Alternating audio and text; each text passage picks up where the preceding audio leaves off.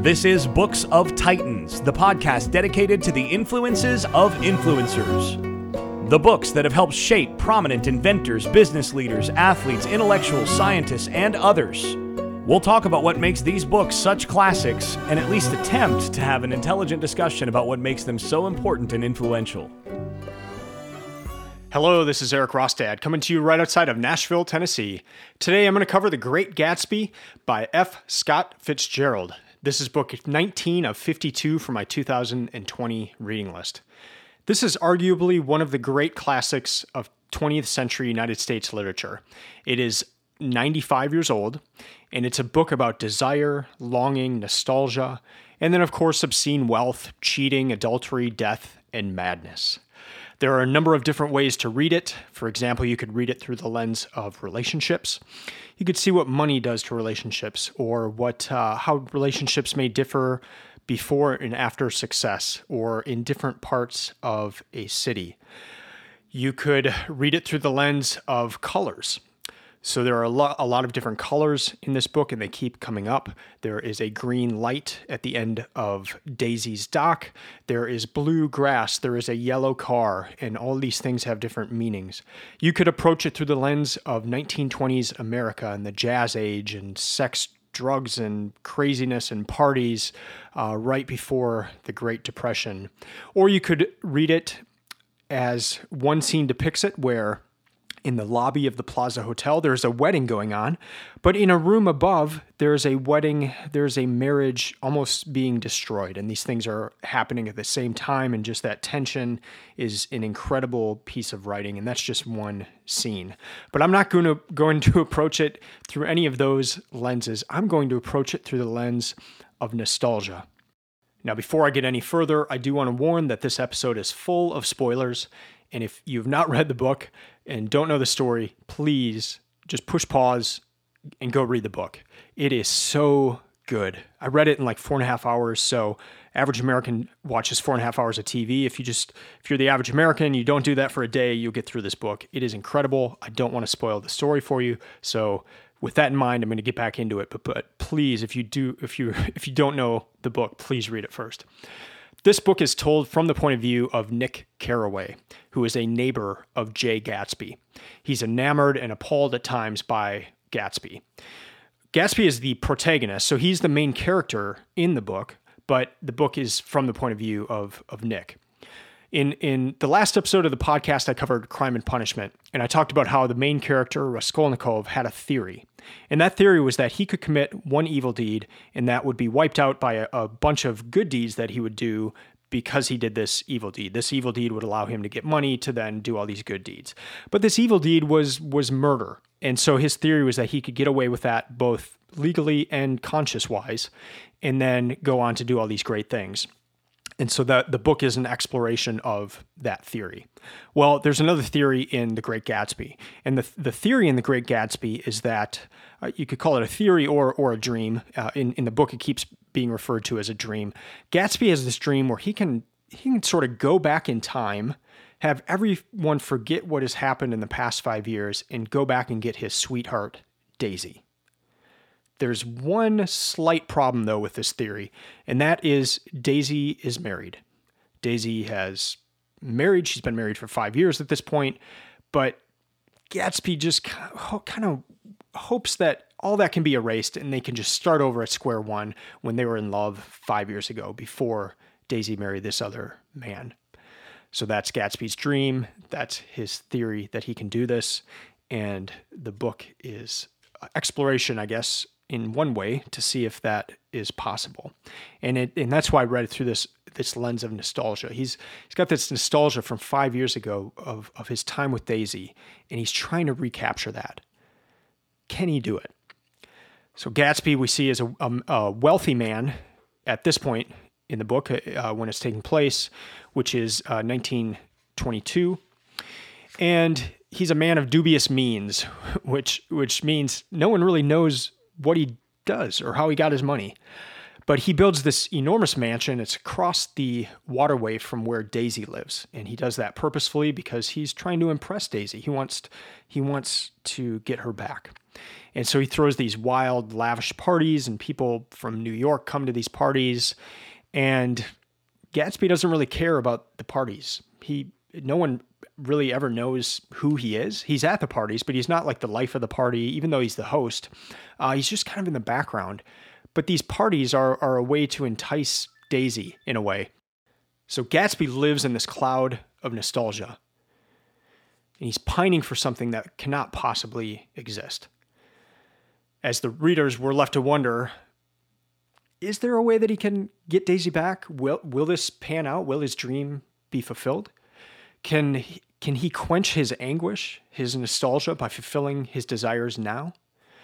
Well, let's go through the book and see how that works out for him. Towards the beginning, we see that Gatsby gives these large parties, and the parties are described as intimate, but they're contrasted against small parties where there isn't any privacy. And it was an interesting way to put it because at these large parties, no one ever gets to really know Gatsby. There's all these rumors about him that he may have killed somebody in the past, that his money may come from perhaps illegal ways. And so no one ever really gets to know Gatsby, even though he's having these large parties and he's the host. Later on, Gatsby says, "I'm trying to forget something very sad that happened to me long ago." So we see this anguish starting to come about. A little ways in from there, almost halfway through the book, there's an incredible section where Gatsby really talks about. He's talking to Nick, and he goes in deep with what he believes and how he can get Daisy back, and he goes into his dream here. He wanted nothing less of Daisy than that she should go to Tom and say, "I never loved you." And taking myself out of the quote for a minute here, Tom is Daisy's husband. They've been married 3 years. And so Gatsby wants Daisy to go to Tom, her husband, and say, "I never loved you," so that then Daisy can go with Gatsby and they can live happily ever after. So let's go back into the quote. After she had obliterated 3 years with that sentence, they could decide upon the more practical measures to be taken. One of them was that, after she was free, they were to go back to Louisville and be married from her house, just as if it were 5 years ago. End quote. So there we see Gatsby has this dream in his mind. He wants the marriage to be annulled and for them to just go back and even be married where they would have been married 5 years ago, even though he has this incredible mansion now. He wants it just as if it were 5 years ago. And Nick, who the book is in his point of view, Nick tells Gatsby, "You can't repeat the past." And Gatsby cries out, "Can't repeat the past? Why, of course you can." Gatsby says, "I'm going to fix everything just the way it was before. She'll see." And then here's Nick kind of thinking out loud. He says, "He talked about the past, and I gathered that he wanted to recover something, some idea of himself perhaps, that had gone into loving Daisy. His life had been confused and disordered since then, but if he could once return to a certain starting place and go over it all slowly, he could find out what that thing was." End quote. Isn't that a perfect description of nostalgia? He wanted to recover something, some idea of himself perhaps, that had gone into loving Daisy. His life had been confused and disordered, and so Gatsby was trying to not only get Daisy, but get back this feeling, get back order out of the existing chaos. I just thought that was such an incredible description of nostalgia. We see Gatsby contrasted against one of the characters, Jordan. And Jordan is a woman friend of Daisy. And we get this description of Jordan, and it's that she was too wise to ever carry well-forgotten dreams from age to age. So whereas Gatsby is carrying dreams from age to age, Jordan is too wise to ever carry well-forgotten dreams from age to age. So I love that contrast, and it really even sheds more light upon Gatsby and what he's going for. later on, we're almost taken back in time 5 years ago, and we get a glimpse into Gatsby's thinking. And he has been away. This is after he has had his fling with Daisy and has fallen in love, but he's away. And while he's away, Daisy gets married. Gatsby comes back, and here's the quote: "And he knew that he had lost that part of it, the freshest and best, forever." So Gatsby, end quote. So Gatsby knew that something had been lost, and that's what he was trying to get back. The very last line of the book: "So we beat on, boats against the current, borne back ceaselessly into the past," end quote. Actually, the final 3 or 4 paragraphs of the book are unbelievable. Worth reading it just for the last page of the book. The writing was extraordinary. There were multiple times where I would read a paragraph in this book and just think, how did he do that? He would capture the complexity and depths of people so concisely, and it'd be a short paragraph, but it would be so powerful. And you're just thinking, how in the world did he do that? It was one of those books where you get a glimpse into a different level of writing. And if you can't tell, I loved this book. I didn't want it to end, and that is one of my gauges for determining how much I enjoy a book.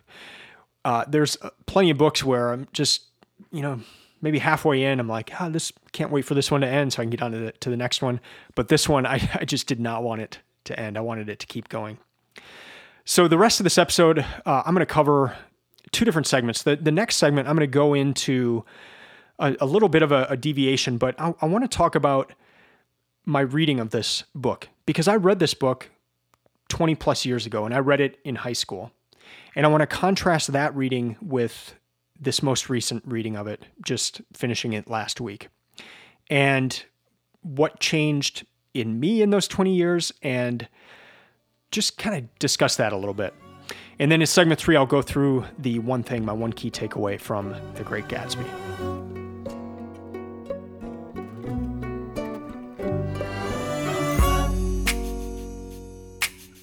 I first read The Great Gatsby over 20 years ago.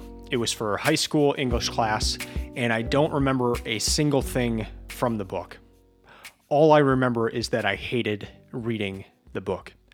I hated being forced to read the book. And it wasn't just The Great Gatsby. We read Charles Dickens, we read other books, and my 2 key takeaways about reading in high school is that it created a dislike of reading, and I didn't remember much of anything except for Great Expectations and The Dead Woman. That's all I remember from literature class. And so the reading of Great Gatsby, the rereading of it for this project in 2020, was an experiment on my part of sorts.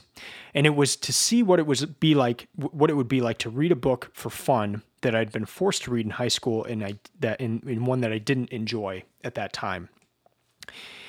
And as you heard before, I loved it. I loved this book this time.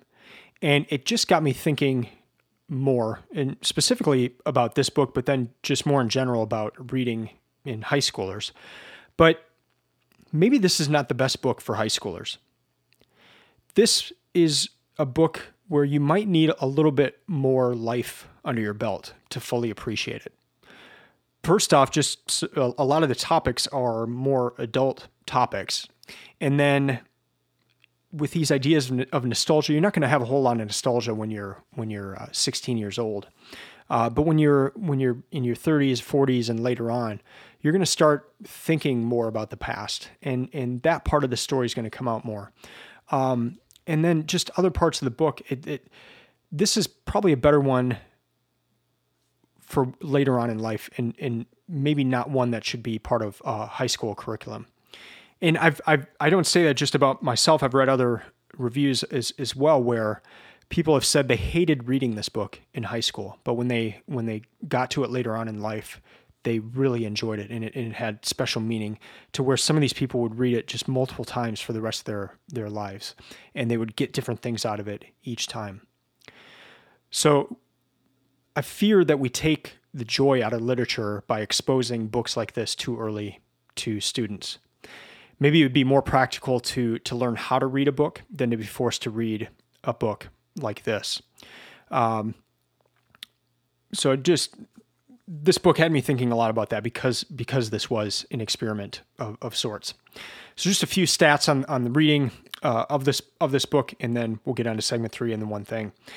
So I've obviously heard about this book my entire life, but I was reminded of it last year, 2019, in book 4 of my reading list, The Art of X-Ray Reading by Roy Peter Clark. I recorded a podcast episode about that book, and I will include that in the show notes. And I strongly encourage you to read chapter 1 in that book because it's about the Great Gatsby. And he just talks about different themes and ideas and things that Fitzgerald is doing in the writing of this book.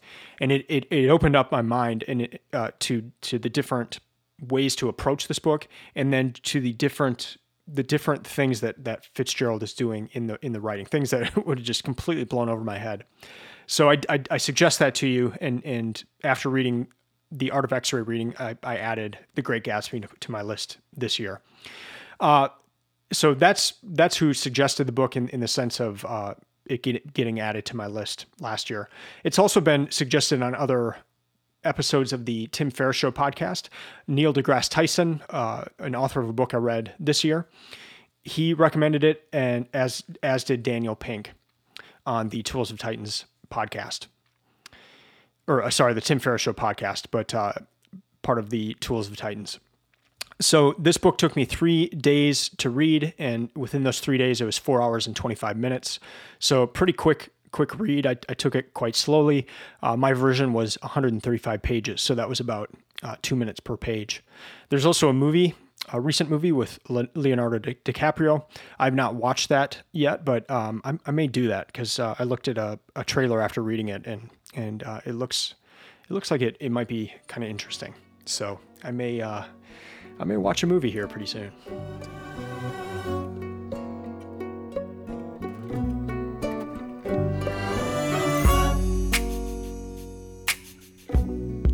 Now into segment 3, and the one thing that I always hope to remember, my one key takeaway from the book.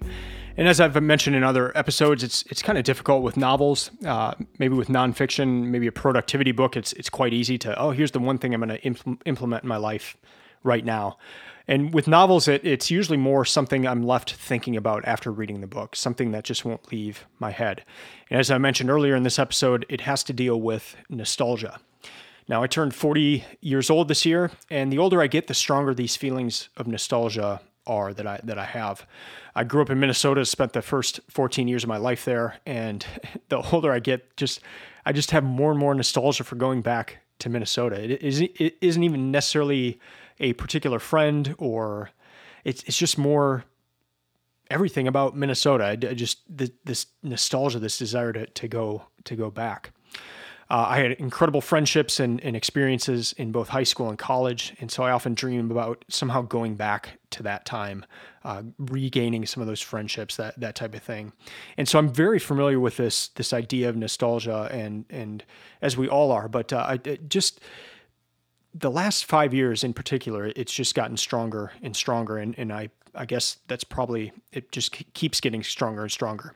I even think back to my grandfather who passed away this year, a few months ago, and just how, as people age, the memories that stick with them are the ones from early on. And there's this nostalgia that just follows you throughout your life. So this book, my one thing, my one key takeaway from this book is just, I guess it was a good reminder that we're not meant to live in the past.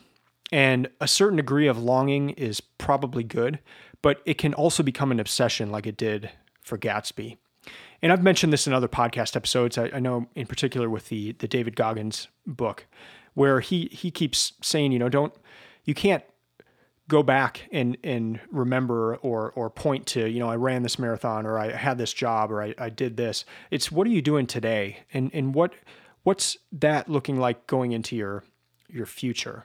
And so not just even thinking nostalgically about the past, but even taking a certain degree of pride in that and pointing to it as, and almost using that as a crutch instead of just, what are you now? Who are you now? And without pointing or constantly living back in the past. I even think of just seeing parents and kind of reliving their lives through their kids' sports activities or music activities. And it's there in every one of us. And it's a fool's errand to try to recapture the past. There's an extent to where it will make you unhappy, and it will make you try to force things that maybe aren't even viable. And so again, that's just one thing that you can pull from The Great Gatsby. It's one thing that stuck out to me just because I've been having more and more feelings of nostalgia lately. And so seeing Gatsby deal with these feelings of nostalgia and then just seeing things go so tragically wrong. Good reminder. And so I'd love to hear your takeaway from this book, because there are so many different ways you can go about reading this book and things you can get out of this book. So I'd love to hear from you. You can email me at eric@booksoftitans.com to let me know what you think or what you got out of the book. You can also write me a letter. I love when I get letters. And if you go to booksoftitans.com/contact, my post office box address is there, and you can write me a letter and tell me what you think of the book as well. Again, I want to encourage you to not only read The Great Gatsby, but to also pick up that book, The Art of X-Ray Reading. And just even if you read that first chapter about the Gatsby, it'll maybe wait till you've read the Great Gatsby and then read that. But it'll help open up other ideas or layers of The Great Gatsby. It's one of those books I think that I will continue to read in my life, maybe every 5 years or something, and just more out of curiosity to see what I'll get out of it next time. And again, with that idea of the layers of this book, constantly being able to dig and get more out of this one. So to recap, Gatsby has a dream. It's not a very viable dream, but he doesn't know that, and he goes to these extreme lengths to try to recapture the past. Doesn't work out very well for him or for others in his circle. But you see a man dealing with this nostalgia, trying to get Daisy back, even though it's not possible. All right, that's going to do it for this episode. Thank you for listening. You can follow Books of Titans on Instagram or Twitter @Books of Titans. I'll be back in a couple weeks discussing another book from my 2020 reading list. And until then, keep reading, keep learning, and keep listening. I'm out.